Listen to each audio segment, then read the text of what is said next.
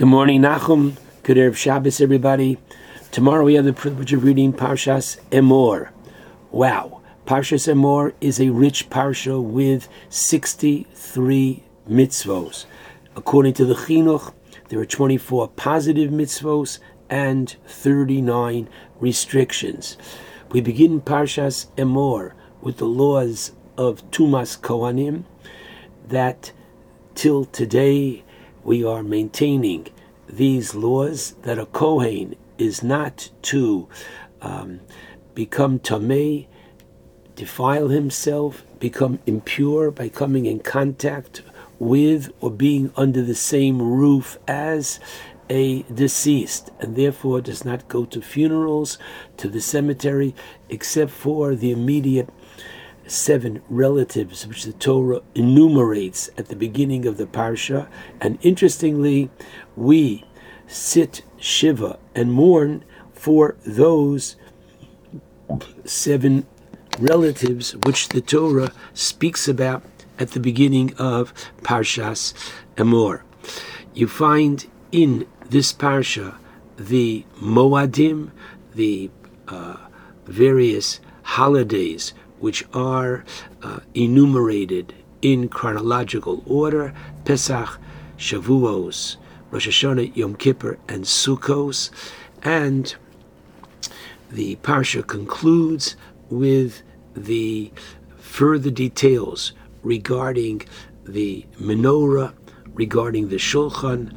And I would like to focus this morning, as we are between Pesach and Shavuos and the mitzvah of counting the Omer that we find in this week's parsha as well.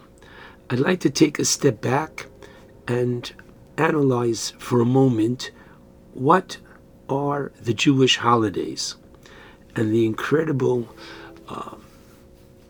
dimension that they contribute towards our life. If you think about it, the holidays are a rendezvous with Hashem, an opportunity for each individual to get closer and have that personal relationship with God. We were given the Torah, and the Torah begins with Anochi Hashem Elokecha, I am your God. This is a intellectual idea. This is a concept that a person is aware of, that there is a creator and that God is involved in our personal lives. However, in terms of an action, comes along Pesach, Shavuos, and Sukkos, and each one with their own character. Each one is able to contribute by our preparation, observance, and that which we take away. Birkas Moadecha, as we say in our davening, Hasi'enu, we are to take away from these holidays a very special lesson.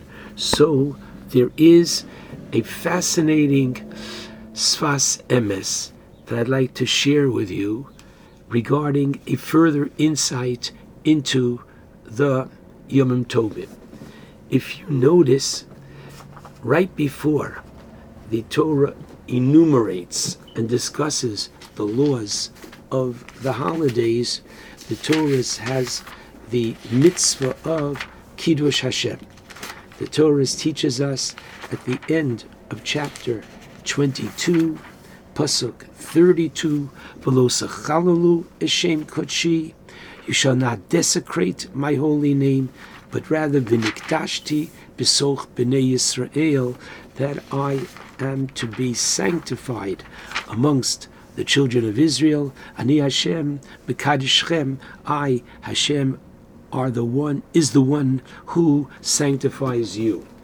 The Gemara in Sanhedrin, Daf Ayin Dalid Amud Aleph, teaches us that these psukim of Lo Sachalalu V'Nikdashti is the source that one is to, on the one hand, as we had in Parshas Acharei Mos, V'chai Bohem, that if a person is, God forbid, threatened that unless they violate a Torah law, they will be killed. So the Torah says, V'chai Bohem, you are to desecrate that law, because Torah is for life, and you're not to give your life. However, says the Gemara, there are 3 laws for which one is to give their life, and they are 1, Avodas Kochavim, idolatry; 2, Gilui Arayos, adultery, immorality; and finally, Shfichas Damim, which is murder. So the Torah is teaching us that these 3 laws are so significant that they are to, if need be, a Jew is to render his life rather than violate. Comes along the Sfas Emes, and in his brilliance shows that the juxtaposition between this law of Kiddush Hashem and the holidays is to teach us that each of the 3 holidays buttresses and reinforces one of the 3 cardinal sins for which a Jew must be prepared to give his life. And so he points out that Pesach is neged avodah zarah. The Pesach, part of the celebration and observance of Pesach, is to help the Jew undermine and rid himself of idolatry. How so? Because, says the Sfas Emes, there is, number 1, the proximity of that which we find in Parshas Kisisa, where the Torah says, Elohei Masecha lo saseh, you're not to have foreign gods made of any and types of material. And then Chag HaMatzos Tishmor, immediately thereafter you have the observance of Pesach. And he continues, what took place in Egypt? We had to take, at the time of our liberation, the Korban Pesach. What is that? That is a seh. That is a sheep, a lamb, which was worshipped by the Egyptians, and in its entirety it had to be slaughtered and roasted so that we were able to completely visualize and see that the God of Egypt was completely and totally powerless, had no substance whatsoever. So Pesach was to wean us from the Avodah Zarah. Shavuos, continues the Sfas Emes, is mul gilui arayos. It's to undermine and to take the Jew away from immorality. Shal yedei HaTorah, for it is through the Torah that we are careful and we are elevated from the rest of society, which so many times the experience that we find ourselves and the challenge of the society about us, which is immoral, comes along the Torah and admonishes us and gives us a higher quality of life, as he cites the Gemara in Sukkah 52b, where the Gemara says, Poga b'cha menuvel, that when you are encountered and enticed by the allurement of the immorality of society, moshcheu lebeis hamedrash, the way that you're going to be successful in overcoming this is by the holiness of Torah, which raises the individual above this type of a lifestyle. And finally, the holiday of Sukkos is Mul, Shfichas Damim, is to uproot and to show the significance of man, the importance of man, the importance of life. Shfichas Damim, which is murder, the antithesis thereof. And he finds this because, after all, what is the holiday of Sukkos? Ufros Oleinu Sukkas Shlomecha. Sukkos is the holiday of peace. And on Sukkos we brought 70 korbanos for the 70 nations. The idea of having peace with all of the nations. And if you want, we can take this even one step further. And that is as follows. That Pesach is to rid us of Avodah Zarah, because we find the concept that man is personified by his lechem.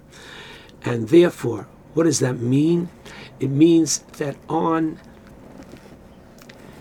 Pesach, we abstain from lechem, from bread, the idea being that one should not make his parnasa and avodah zarah, meaning that is his primary focus on life. Of course, we need to eat in order to live, but we don't live in order to eat.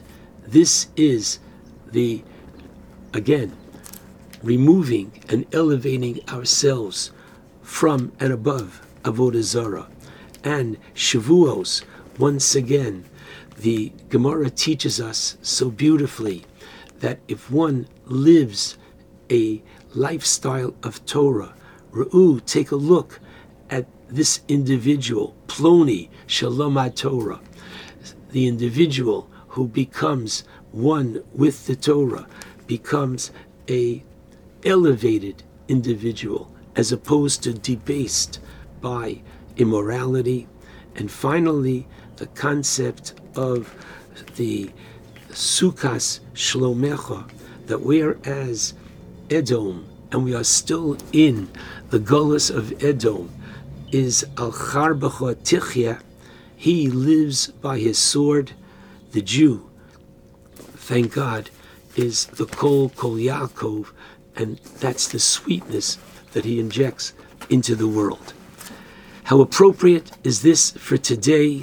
Today being Lag BaOmer, today being the day that not only do we celebrate that the 24,000 students of Rabbi Akiva did not die, but as the Pri Chodosh says, no, we continue and we celebrate the continuity of the Jew, the ability of the Jew not to be misyaesh. That Rabbi Akiva, when he lost all his students, didn't say, that's it, I'm throwing in the towel. Just the opposite. He took 5 more students, and by teaching these 5 more students, we have the continuity of Torah life. Lag BaOmer teaches us that the basic tenets of Pesach, Shavuos, and Sukkos, which we read about this coming Shabbos, these tenets which not only remove us from the Avodah Zarah, Gili Arayos, and Shvichas Damim of society, but Lag BaOmer helps us focus on the positive, that we have that wonderful opportunity of V'niktashti B'soch B'nei Yisrael. And therefore, as we get closer now to Shavuos, our focus is Ashreinu Matov Chelkeinu, that we're able to implement the lofty ideals contained in Parshas Emor. Shabbat Shalom to all.